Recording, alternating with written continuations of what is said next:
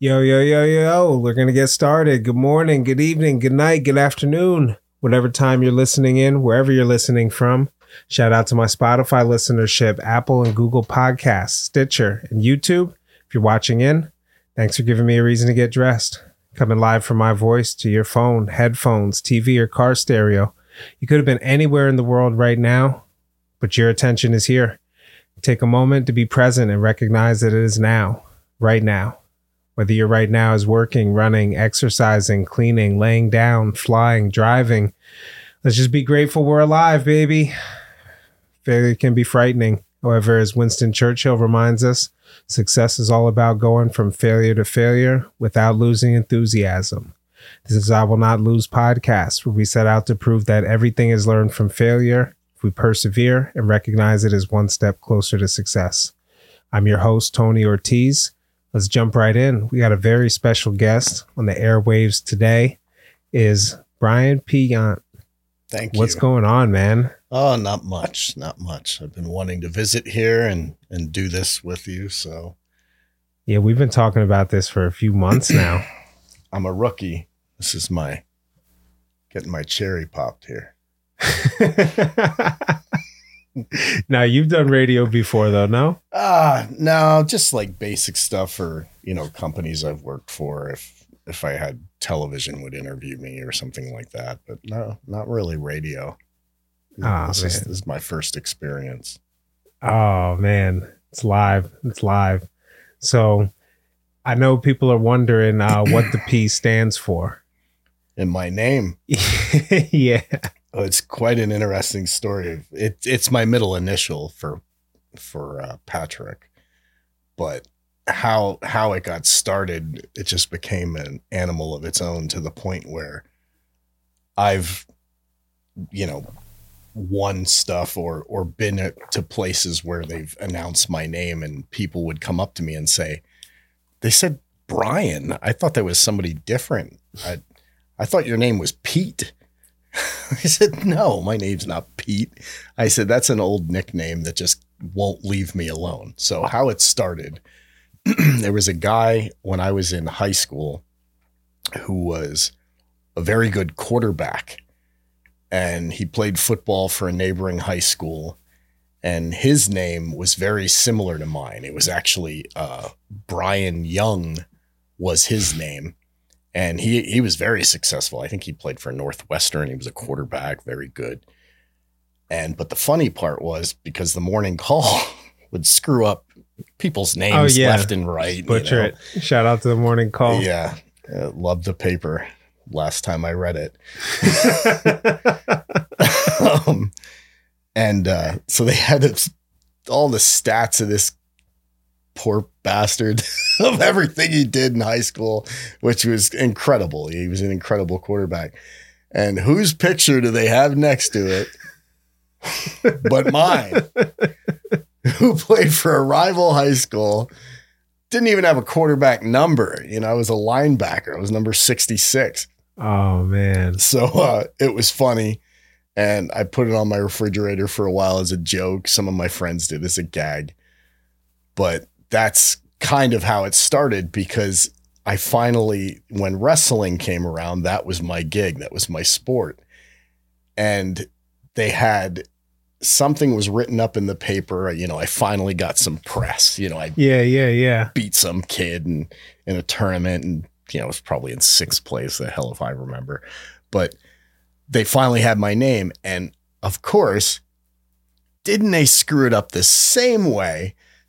They had a write-up of all these different kids that were going to be in this next event and who to look forward to. And they do a write-up about me, and they have the picture of the kid from my rival high school. They screwed it up again. So I was at my buddy Rick's house, and I got on the phone, and I don't know what possessed me to do this.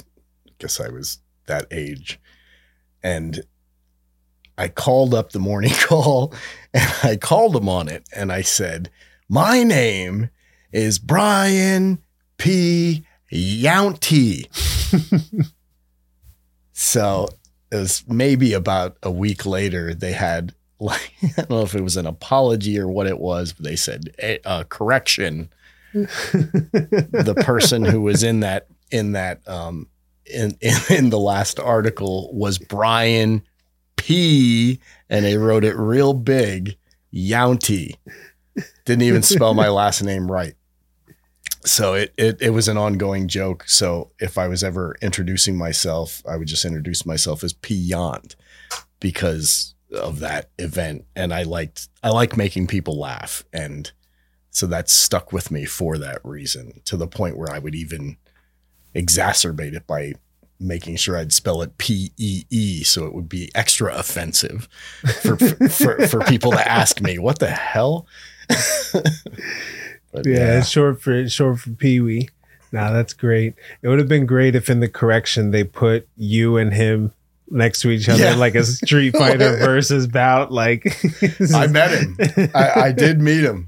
I met him. I was with some friends at a bar in one of those dumps in Caddy or Northampton, and I bumped into the guy, and my friend called him out and said, "Hey, that's Brian P. Younty over there." He goes, "Oh man," dude. He's like, "Cheers." But that was it. That's wild. That was short-lived. Oh man. But that's good. I'm glad we could finally get you over here.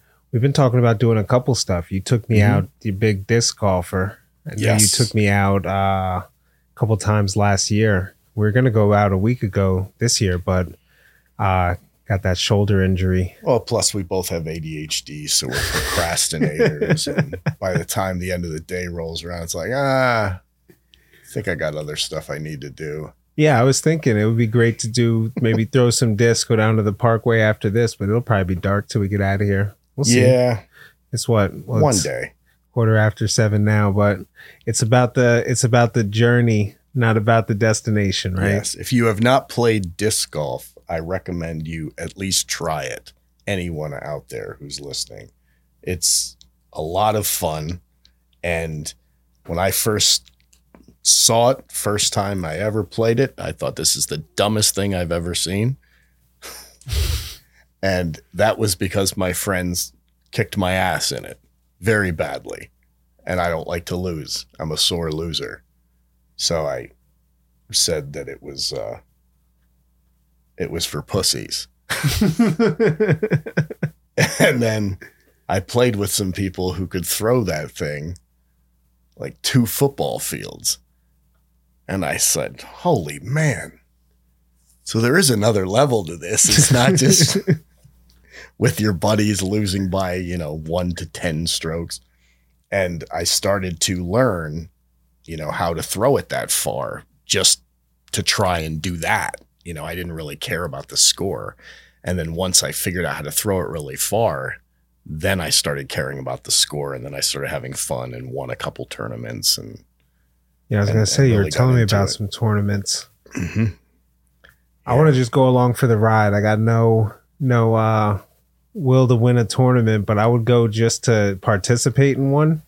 That would be real fun. Yeah. And you can, that's probably the most beautiful thing about it is it's the thing that I was amazed at with it, and what made me fall in love with it, and I've been doing it 20 some years now, is it's such a huge community. It's in every single state.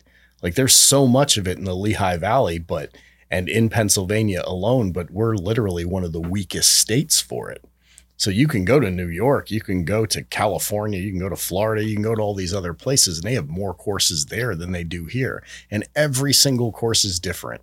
Sometimes it's some dinky little 9-hole course that somebody made behind a school. Another one will be a beautiful 27-hole course that looks like a country club. And 99% of them are free to play. So it's definitely an experience I'd recommend for anybody. Oh man, free to play. You can't beat it. That's the original free to play. Mm-hmm. You know what? I just had a thought, man. If you had a disc golf video game, like you remember Tony Hawk's, we had Tony Hawk's Pro Skater, and everybody, like the reason why I think that game had something to do with skateboarding being in the Olympics now, because it just became so popular, and then around the world, everywhere. You know what I mean? Yeah. If there would just be a bunch of gamers getting into disc golf, oh man, I don't know. I don't know, man. It got pretty popular late 70s into the 80s. That's when it really kicked in that I saw and remember. I had a good friend of mine from high school went pro, and we had a couple kids from my town of Catasauqua that went pro. Is it in the Olympics? Disc golf? Not disc golf. I'm talking about skateboarding. Oh, yeah. You did say you're... No, yeah. Disc golf is nowhere even near the Olympics. It's still just a small unknown game that just keeps growing rapidly every year. But you were saying pro skateboarding, buddy from your town? Yep. The kid that got me to retire from skateboarding, Danny Pencil, if you're out there. Love you, brother. He had I guess they called it a 3/4 pipe, or because it's a half pipe, but it's not real big.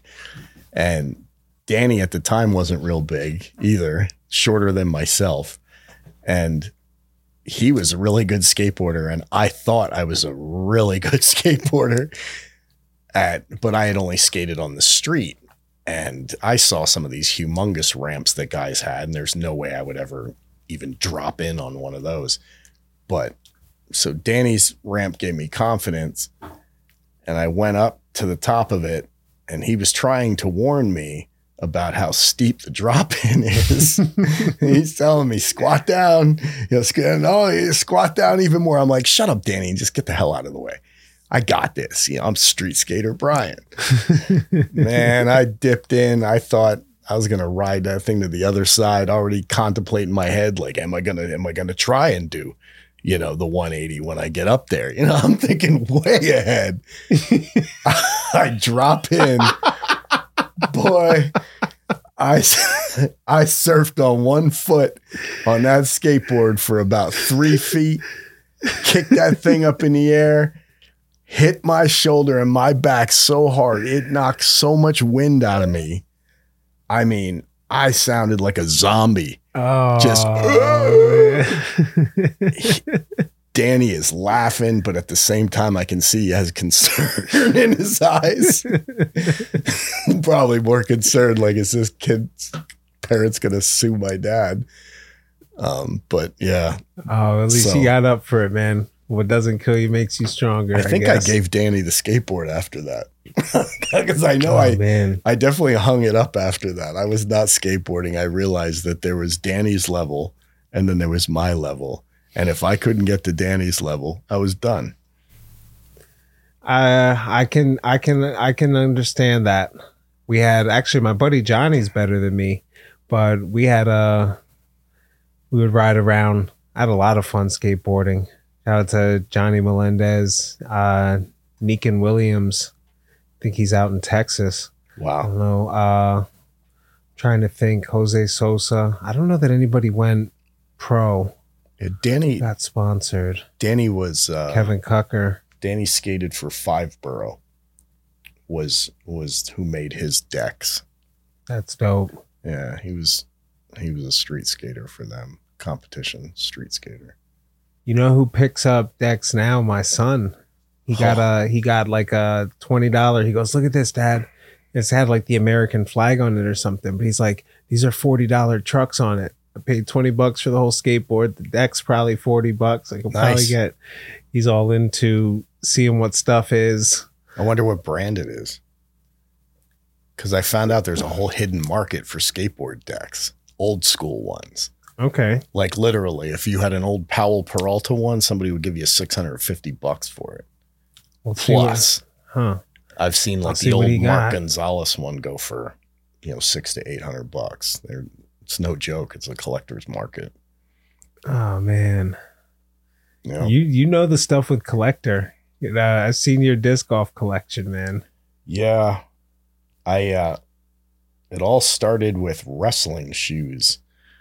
Was how I got into collecting. That's what you did. I think you tell me again. I had, and that's part of the reason why I love your podcast so much. The I Will Not Lose podcast, because I have the same mentality, and I like to encourage that mentality, and I like others that encourage that mentality.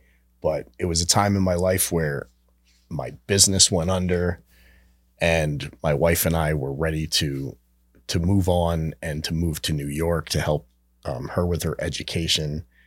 And to make a long story short, I was broke. And by the way, my wife's internship was in Manhattan. So those don't go together. It was like, not only was I broke, but I was just digging my heels into the mountain I was about to try and sprint up in the next 6 weeks. So, but there was one thing that I really wanted to accomplish before we went on that journey. And that was, I really wanted to propose to my wife. And I really wanted to get her a ring that was at least 1 carat or more.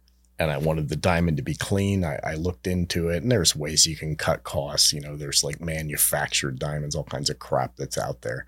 And I didn't want that because it needed to symbolize what I felt for this woman, and also, you know, the solidity of my marriage.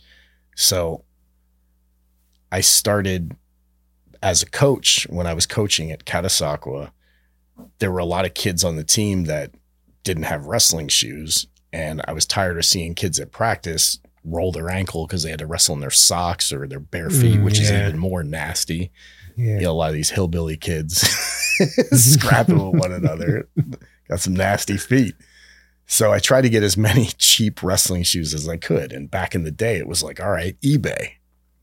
And I found some here and there, $6-8, picked up a bunch, had them in my cart. And just as I'm about to check out, I'm like, I wonder what my old wrestling shoes that I had from high school, wonder if they got a pair of those. I'll see if I can purchase them and dust those old things off. Man, they didn't have them in my size, but they had the exact red, white, and blue Combat Speed Adidas pair that I had, was selling for $136 and some odd cents. There was like 68 bids for it. So I knew the guy started at 99 cents because that's what everybody did back then. And people were going nuts for it. And then the light bulb went off. Wait a minute. When I wrestled for the Army, I knew that the Lehigh Valley was way more advanced in wrestling than any place else, just by reputation alone. So I knew a lot of the mom and pop shops around us would still have these old school shoes. So I started doing my research, started looking up all the old pairs I could think of that I might be able to get my hands on, and they were selling for $300 to $500 a pair. Oh, shit. So I went to every single sporting goods store that I could find, and I said, do you have, these shoes are nice. I like what you have on the wall. I'll take that one. I'll take this one if it was old enough. But most of the time I would ask them, do you have anything older, like some old stock in the basement? Because I need these for kids, you know, for the wrestling this team. Guy. Snake oil sales, dude. So they would say, oh, yeah. I'd go down there and I would say, what do you want for them? You know, because they're already cracking jokes as you're going down the steps. What do you want for them? Oh, 8, 12 a pair. Maybe those, I would say 20, you know, and then they look at you like, you know, trying to see if you're going to go for are it. you going to take it? Yeah. I would just look at them. I would politely say, that's a fair price. I'll take all of them. And I would lay my credit card down, and those store owners, especially back then when, you know, sporting goods stores were still alive, they were dying. So, you know, you got a guy that's coming in to throw $600 down, $800. That's a great sale in that business for them. So it was a win-win in that regard. But Lord knows I never went back and said, hey. Yeah, can I get some more? So I always made sure that I bought out as much stock as I could, because those business wouldn't be around that long. But yeah, I raised well over I think I made 14 to 16,000 bucks in a time of about 8 months of just selling off shoes that I found. And wait, say the numbers again. You said 14,000? Yeah. Well, probably 14 to 16. And that was in about 6 to 8 months. And that was because there was a seasonality to it, especially when I got a big chunk of them. So I was literally photographing and sawing through 30 pairs that I would list a day. Yeah. And then had my own eBay store and then kicked it to the next level, which I realized was easier on me because then people could email me and then people could make, at that time, that's what you had to have in order for people to make an offer to you, like a Best Buy offer. And I cleaned out all those shoes to the point where we could, even before we left to live in Manhattan, we had some money to help us, but also could join the family to go to the beach for a couple days and, do little things here and there and still pay the bills. But oh man, I'm a hustler. I will not lose. I'm a hustler. This is I will not lose investment advice and career. No, that's good, man.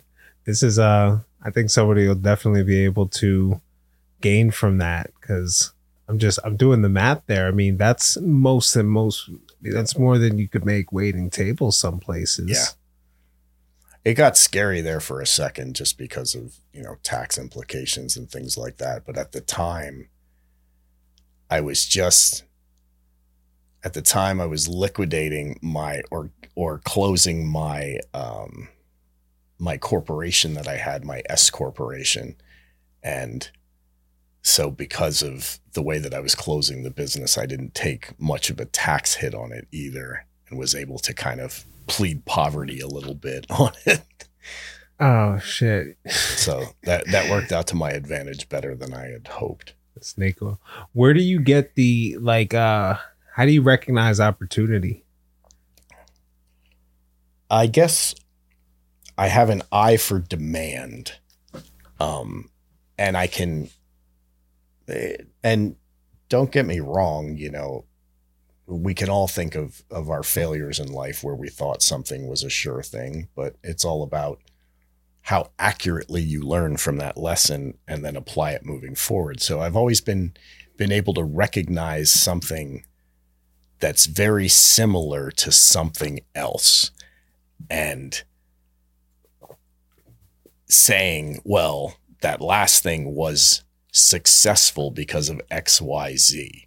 And if I can match that XYZ with this future thing, like disc golf discs, which I just discovered people were really holding on to and really held a lot of personal value to specific ones and specific ones that were theirs. And it's something you lose all the time.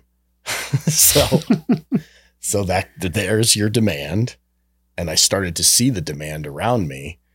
So then learning the lesson that I had learned previously from the wrestling shoes, which was a gift from God, Allah, Buddha, whatever you believe in, karma. It was a gift that was given to me. So I'm not going to look a gift horse in the mouth.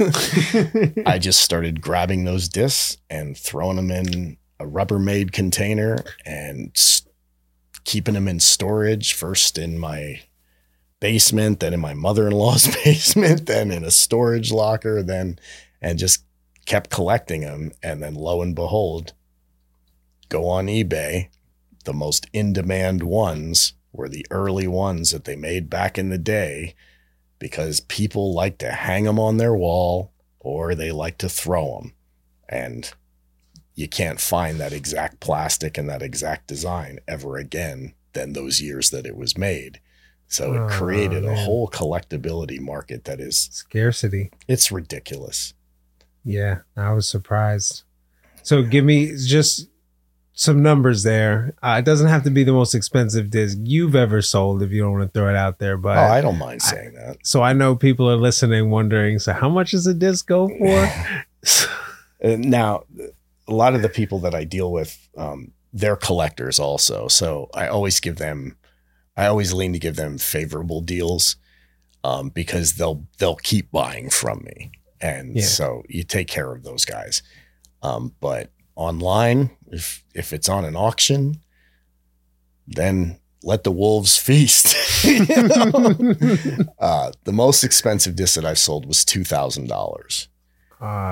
That was for a piece of plastic that was made in 2015 that was valued at that amount. And right now, if you go on eBay and you look up disc golf and you see what pops up as far as equipment discs, and you sort that to the highest price, and your eyes will pop out of your head. And it's because this game goes all the way back to the 70s, and it became extremely popular in the 90s. Now to the point where since the late 90s to today, they play for over $2 million a year in a professional league. So some of you are going to try disc golf now. Yeah. Listen, somebody's going to try to make that disc golf game. It's been made out there programming. There's a couple of them. Is there disc golf games? Yeah. A couple apps for your phone too. Oh man. Yeah. I'll have to check it out. I mean, there's nothing on Tony Hawk level. I'm going to give you that. That game gets major prop, especially for music wise. That's what made that game more than anything. Yeah. The soundtracks were ridiculous on those. Shout out to Beat of the Month podcast. They did a video game music, and Tony Hawk got featured in one of their trivia tournaments, or I think it was Superman from Tony Hawk's.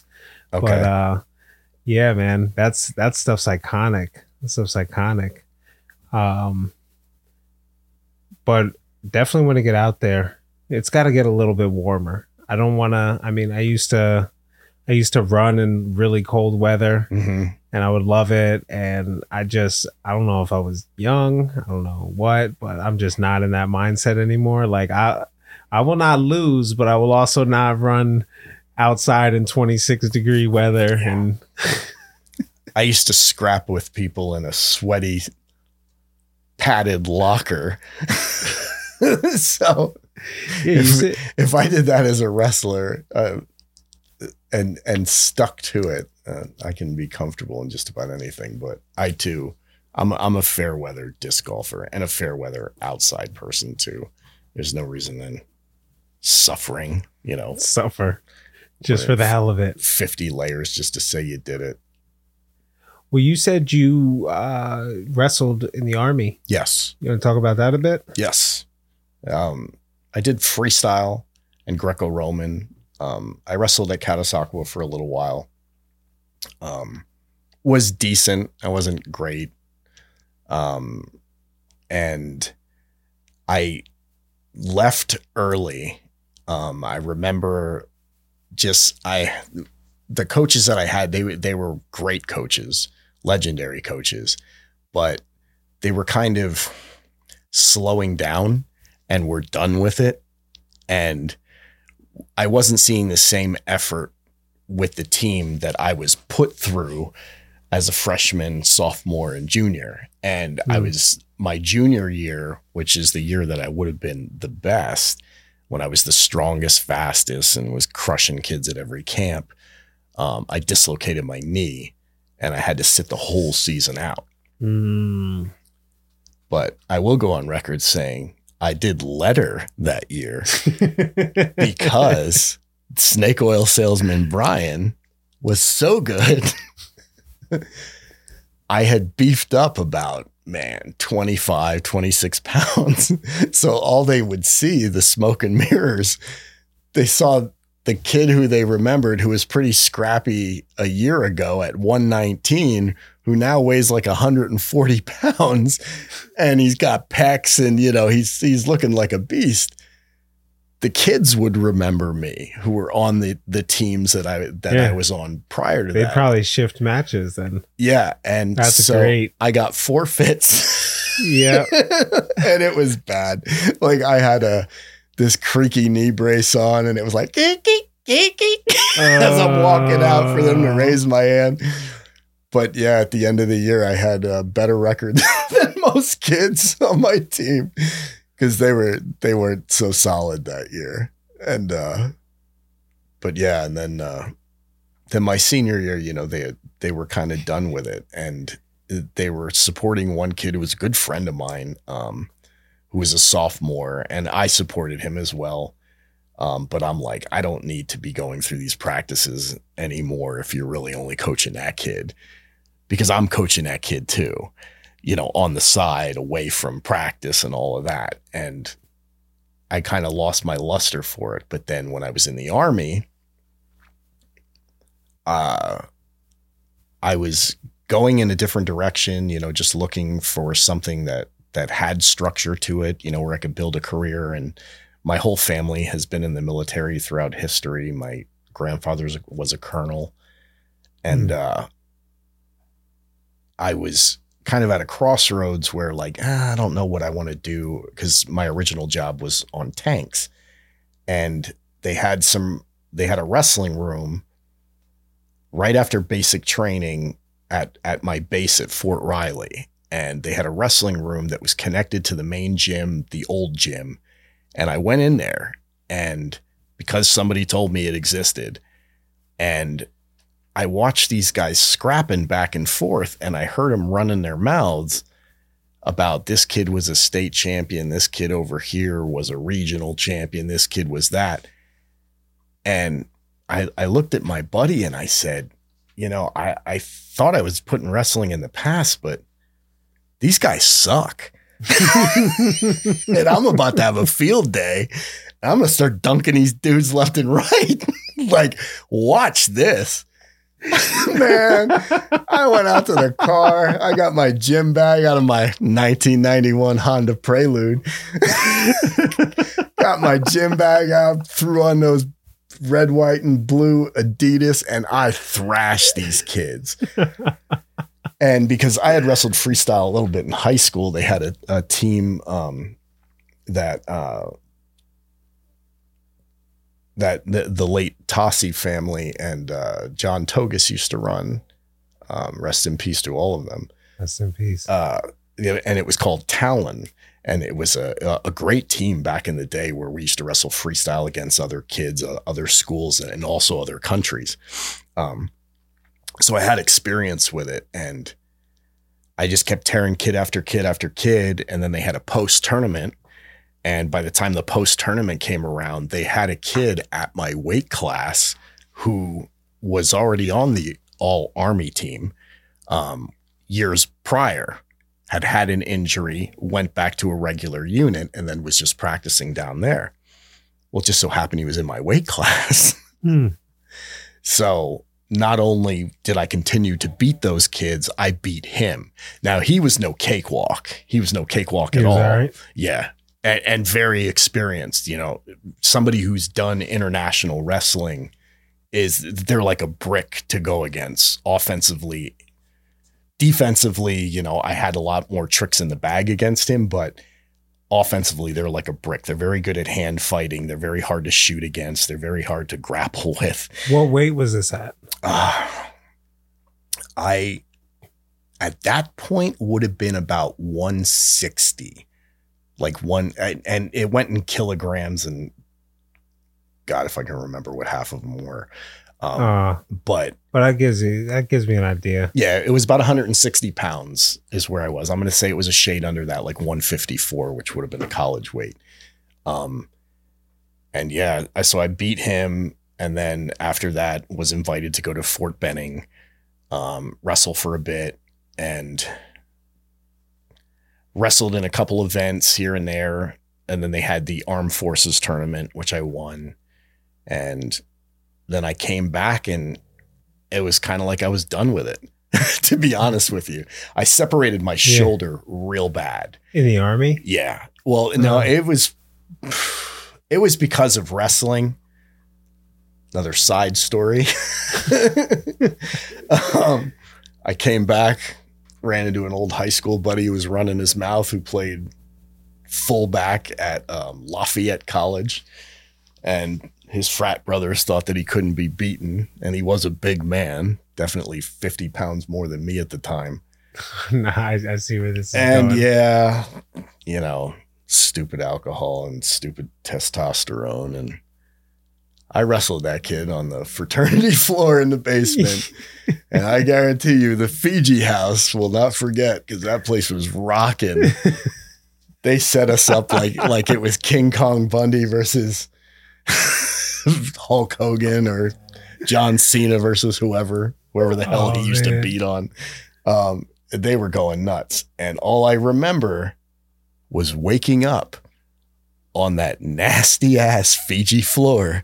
No way. Having no idea how I got there and why my shoulder was killing me, because I had slept on it. So woke up the next day. My buddy was sore. He told me I hit him with a bunch of freestyle moves, and he had called it quits. And then I was hanging out with some of his friends, and then, you know, I fell asleep on the floor, apparently. So the whole plane ride home, shoulder was killing me. I get to practice. I can't even do one push-up. And I would lead the team in PT in push-ups and sit-ups all the time, in the PT score. And also I was really tenacious with those tests because it helped you get promoted and things like that. And I could not do a push-up, and my shoulder was killing me. And they said, you need to go see Doc. So, okay. I go in this room. There's 3 trainers in there. And that's what they were. They were docs, you know, medical doctors so for the Army, but more like a sports trainer, or kind of. Were they MDs? Military's real cheap. No. Ain't nobody floating an MD in that room. It was Specialist Jones and PFC Larry eyeballing you up, and also got one finger on the manual they got in basic training. Oh man! And they all 3 of them look at me, and this is how obvious it was to everyone except for myself, apparently. And they said, it's out. What do you mean it's out? I go, like, you know, I'm out for the match, or what are you saying there? No, he goes, your shoulder, it's out. We can see it. It looks like you have a broken collarbone. I'm like, no, it's not my collarbone. I said, and I can rotate it. And they're like, no. And I'm sure it just crunch. Oh, shoot. So it was one of those moments where one guy gripped me up like we were about to arm wrestle, and the other guy kind of went underneath, and they just rotated my elbow just a little bit, and it went, well, boom, popped into place. And holy God, that was the most pain I had felt, and also the most pleasure at the same time, because it was relief. You're like, got it. Oh man. And I was thinking, man, that was like a 6 to 8 hour flight with layovers I had with this thing. My God. So I stopped wrestling because the Army was terrible at medical procedures, and somebody who was on the boxing team, a guy named Hogg was his name, a very good boxer. He showed me the explorative surgery that the military did on him, and he had a scar that was humongous. And he said, you get out of here. He goes, it's just a dot here and a dot there to fix your shoulder. He goes, these people don't know what they're doing. Oh, shoot. So I got up, said, I'm not wrestling anymore, which is odd for somebody who just won the championship. But then I went back to Fort Riley, and then I helped train a bunch of guys, and I really fell in love with coaching. And all the guys that I trained ended up in the finals for this, the post championship, the same one that I had won previously to get onto that team the year prior. They had all made it to the finals. None of them won, but they all made it to the finals, and none of them expected to get there. And the shame of it was the one guy who didn't get to compete was my boy, Chief, very large Native American who wrestled in the heavyweight division. Chief got so good from me practicing with him, I could not score a point on that kid. And I was an armed forces champion. So for me to just teach a guy and him to pick it up that fast, he was an extraordinary athlete. Well, wow. Chief, ended up for some disciplinary reason. He wasn't allowed to wrestle in the tournament, and which was, some trumped up charges of a sergeant that didn't like him because Chief was the kind of guy to tell you to go pound sand. Yeah. He didn't get to wrestle in that tournament, but he was the best wrestler I ever met as far as training and competed against. So he is who got my red, white, and blue combat speeds. Oh man, he brings it back to the combat speeds. Yep.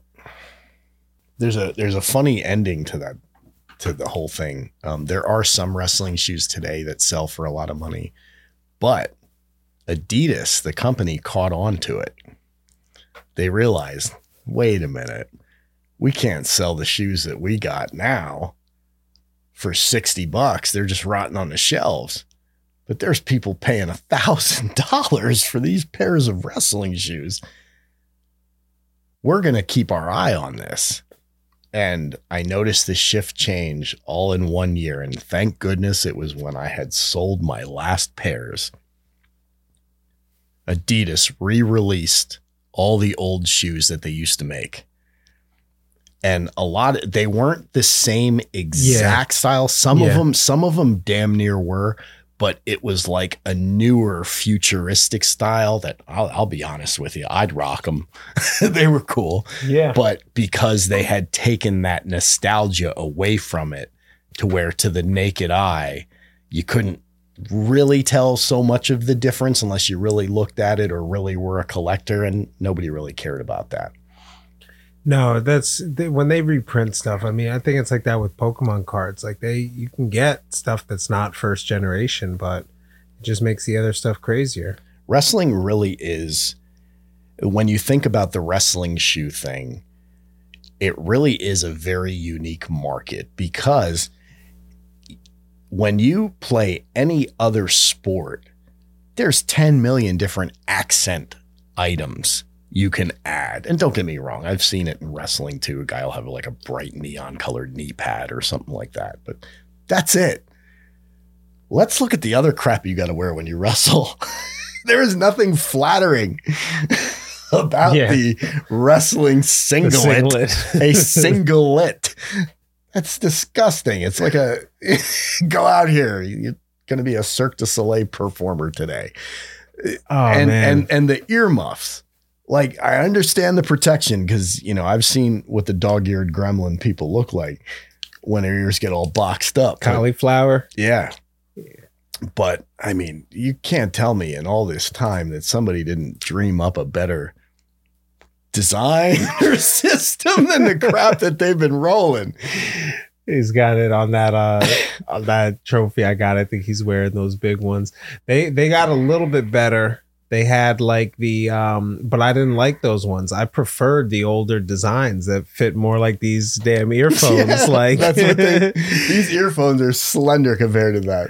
Yeah, no, and then it stuck around. And I had long hair when I wrestled, so I did too. I think my final year, and I would get it braided right before a match, like an ass.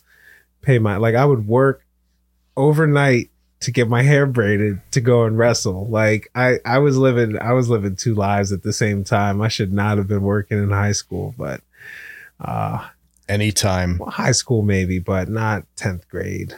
I had coaches, I don't know why. Maybe that was the way Caddy coached. They would encourage you anytime you wrestled somebody that had long hair. Teach them a lesson. that use it as a weapon against them. And I'll never forget the first year I was at districts. I was wrestling against this kid who was really good. I mean, it was immediately in the first period, I realized that this kid was better than me. I was probably about to get beat and go home early. The referee stops the match. The kid's kicking my ass pretty good. And he blows the whistle and he goes, I can't have this kid with his long hair like this.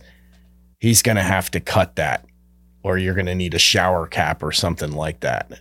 And his coaches were like, well, we don't have anything like that. And they're like, how much do we need to take off? And he said, you just need to cut like by the length of the neck. And this kid had this long rat tail. Oh, no. I'm pretty sure he was from Lehighton. And he had this long rat tail. And he takes a look at me, takes a look at the ref, and goes, cut my hair? Are you shitting me? This is good luck for states. I'm a track athlete. You can have this wrestling crap. Good luck, kid. Shakes my hand, rips off the Velcro things, throws them at the referee, and just peaced out. And I'm like, I hope to be that guy one day. Yeah, right. I hope to not give a damn about this so much that I could just peace out and walk off my career off the mat like that. I don't know if I would have made that decision, man. If you're listening, I want to know who you are. Yeah, Mystery right? man from Lehighton. You're probably running a successful car dealership. The username's going to check out in the comments. It'll be like, good luck, Rat Tail. Yeah. Rat Tail E245. Yeah. After hearing my prior story, now he's going to want a rematch in front of family and friends. Aye. Oh, man. No, I don't even know. There's a lot of guys I couldn't even shout out from matches. I just don't remember. Well, I remember the names like yesterday of the kids that were really good. The kids that put the wood to me. There's one kid from Northampton. His name was Ryan Gumlock. And he was a class act. He was very good, but just his technique was damn near unbeatable. And I know it's not unbeatable because unfortunately he never won a state title. He placed third. But he was every year, his record was like 52-1, 52-2. So the guy who beat him was whoever the guy was that made him not become the state champion or in the running for it. But he was one of the best that I ever ran into. But there were lots of names, lots of great kids on my team. And I'll tell you, some of the greatest kids, the greatest wrestlers were the guys who weren't the state champions.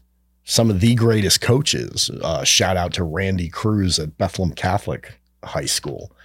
Shout out. One of the greatest coaches. And I remember him back then. And he, like me, had a flair for, that's a really cool move. I want to learn it. And then I want to teach it to this dude over here because it'd be really good for him. He had that compassion to spread it. And I found that was the poison that actually hurt a lot of people in that sport too, is the people who were too selfish with it, who were trying to, keep all their own secrets in their own bag so they could make sure that they would win the bout out to be on the team. Well, you're cutting yourself short, buddy, because you might be able to make the team, but guess what? Now we're all gunning to teach him a move to beat you next time. So. No, I understand. I understood that even then, that sometimes the best coaches aren't, I mean, don't get me wrong. There's great coaches that had the record and stuff too, but. I got to coach with a lot of great coaches too. I mean, there were so many. Coach Crowell at Nazareth, did some camps with him, helped him out when he was in between, before he went to Nazareth. He was helping a lot of the teams up at Bangor High School, how I somehow got wrapped into helping some people. And he was a fun person to learn from. Coach Togus from Parkland, he was a legend. My high school coach, Mike Connor from Catasauqua, he was another one. But there you go. Greg Strobel, who was the head coach at Lehigh for many years. That man, every time I was around him, he was one of those coaches that never said much. Like when he would coach, and he coached legendary teams at Lehigh. The wrestler just had to look at him when they needed advice, and he knew the answer like that. And I never met a coach like him. I remembered I was at Banger, and it was a night where Coach Crowell wasn't there. It was just Greg Strobel, and he had retired from Lehigh. He wasn't their coach anymore. And there was this one kid who was struggling against this other kid, trying to pin him, and the other kid kept getting out. And Greg Strobel saw this kid get him again, and he watched him fighting, but this time the kid would not give up. I mean, he's just holding on with everything he's got. And I came over and I said, listen, if you keep doing that, you're going to run out of gas. A trick I want you to do is take your fingers and dig them into the mat like claws. And you can hold his leg that way, and you can hold his head and his shoulder that way. And Greg Strobel saw that, and he came running over, and he goes, better yet, now take your fingers and crawl them to one another. And I watched this kid just wiggling his fingers, locked it up like it was nothing, pinned the guy flat. That was all he said. He did like an about face. He knew it was going to work before the kid even moved a digit, turned around and sat down and just kind of looked up and went, yeah. And I'm like, man, there are people that are that talented that have just seen it all. Yeah, they see something we don't see. I got to shout out Tommy Durhammer. Yes. Tom Durhammer, my coach, and very good coach. Can't shout him out without Birch. B. Birch. Ah, Billy Birch. Billy Birch, yeah. I'm familiar with both of those gentlemen. Yeah. Billy Birch wrestled two people from my high school. Brad Lauer and Joe Stofko. Lost to one, beat the other. And your coach, Durhammer, back when I had a trophy and awards business, I designed his Coach of the Year award. Oh yeah, for District 11, which for the last time I saw him and talked to him at a DERA fundraiser for basketball, he told me he loves it and he still has it, has his headgear in it. So yeah, that's nice. I remember lasering it in my living room. I don't think I was at the DERA wrestling reunion last year. I'll have to check that out this year. It's like something I like to stick a part of, but a bunch of those guys are still getting together. That's cool. I went to Catasauqua and we used to practice with them every single year. We would go over there quite a few times and scrap with them. And I think you said you really didn't do that. Did you practice with Caddy at all? Were they still coming over there? Not Caddy. We were practicing with not Saucon Valley. What's the other? Maybe it was Saucon Valley, the blue and white. Southern Lehigh? Not Southern Salisbury. Lehigh. Salisbury. That's the one. Yeah. I always get Salisbury. Those three that you just said, I always get those mixed up. They're like some shade of blue. It's a small town. But no, we would go with Salisbury. We did Central a few times. We would go up to Penn Argyl. My coach, wow. Durhammer, took us around some day. He would, and he'd say this Saturday, only on like a Saturday, we'd go and do something, or if it was before something. I think the farthest we went was Penn Argyl. Becca, we would go over and train at Becca. And was Sal at Becca at that time? I want to say I was training with Crivellaro. Yeah. I can't remember if he was still with the old guard of coaches yet, or if that was when Sal came over there. I don't know. We'll have to check. I go back. If I could go back now, like I document everything podcasting, but I have 3 albums that are nowhere to be found. If you're listening to this, or if you tag somebody who has my first album, I just thought about that. Somebody probably, we sold like 200 copies my senior year. Somebody has it stored somewhere in an old CD case or something. I just need, it can have scratches on it. I'll put it out with the scratches. I just want to put it out digitally. I want to play it for my son. But I think we can start landing this plane soon, man. Yeah. One thing you kind of talked to me about earlier that I'm sure we'll elaborate on in a future episode, but the new collectible thing, beyond, disc golf crap, which is something I discovered, is definitely cryptocurrency. Yeah. And that's a topic that not enough people are diving into. And I'd like to do like an entire podcast episode with you so you can title it as that too, to get the SEO for it. But cryptocurrency is definitely a lucrative future thing. And until you learn the technology, then if you're a skeptic like I am, especially with investments, you're kind of flying blind and just throwing money in different directions. But when you understand the technology and what the future purpose of it can be, you're at a ground floor of investing that is literally pennies on the dollar. So if you're looking for anything out there to help you to enhance, like maybe you got started with a retirement plan late in your life, and I am not licensed or authorized to give this advice. So, what you mean, man? This is I will not lose. I'm not, and you're always supposed to say that. So if you lose your ass doing this because you made stupid decisions, go pound sand.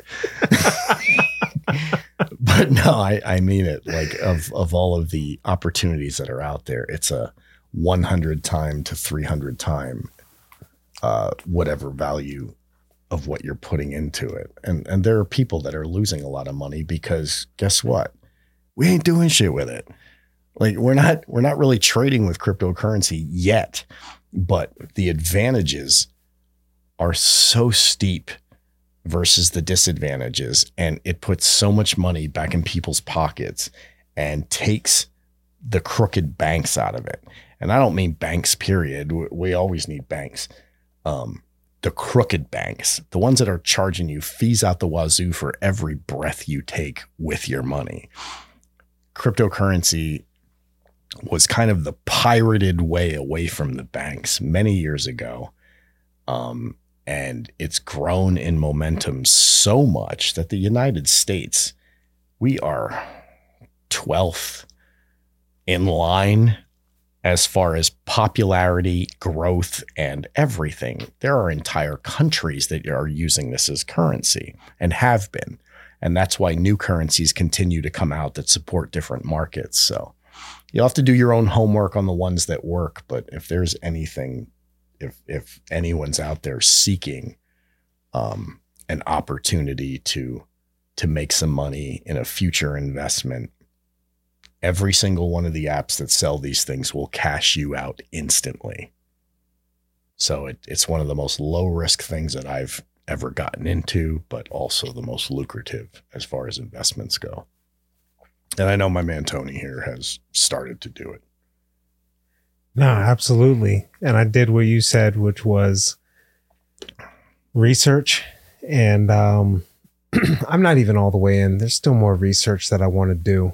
Yeah. Got a foot just to be able to watch something and check it out. But definitely something I want to check out. And this is coming from the guy that made $16,000 in 7 or 8 months, realizing an opportunity with something like wrestling shoes and disc golf. So discs, reselling discs. So yeah, again, this is not advice. Nobody comes here for news or advice or anything like this, but I think it was great to have you on to find out who you are. Thank you. Let the guests know about it. You're definitely welcome to come back when you have. I know there's some other things we've talked about off camera that Johnny's phone. we got going on. I want to be here to witness this thing. Absolutely. But let's see. I don't have my notes up with the exit, so I'm going to completely wing it, man. This is I Will Not Lose. Stories of success learned from failure. To support the show, visit shows.acast.com/I Will Not Lose or subscribe on your favorite podcast player. Share the episode, leave a comment. Whatever you do, your contribution is greatly appreciated. So I Will Not Lose. Thanks for listening.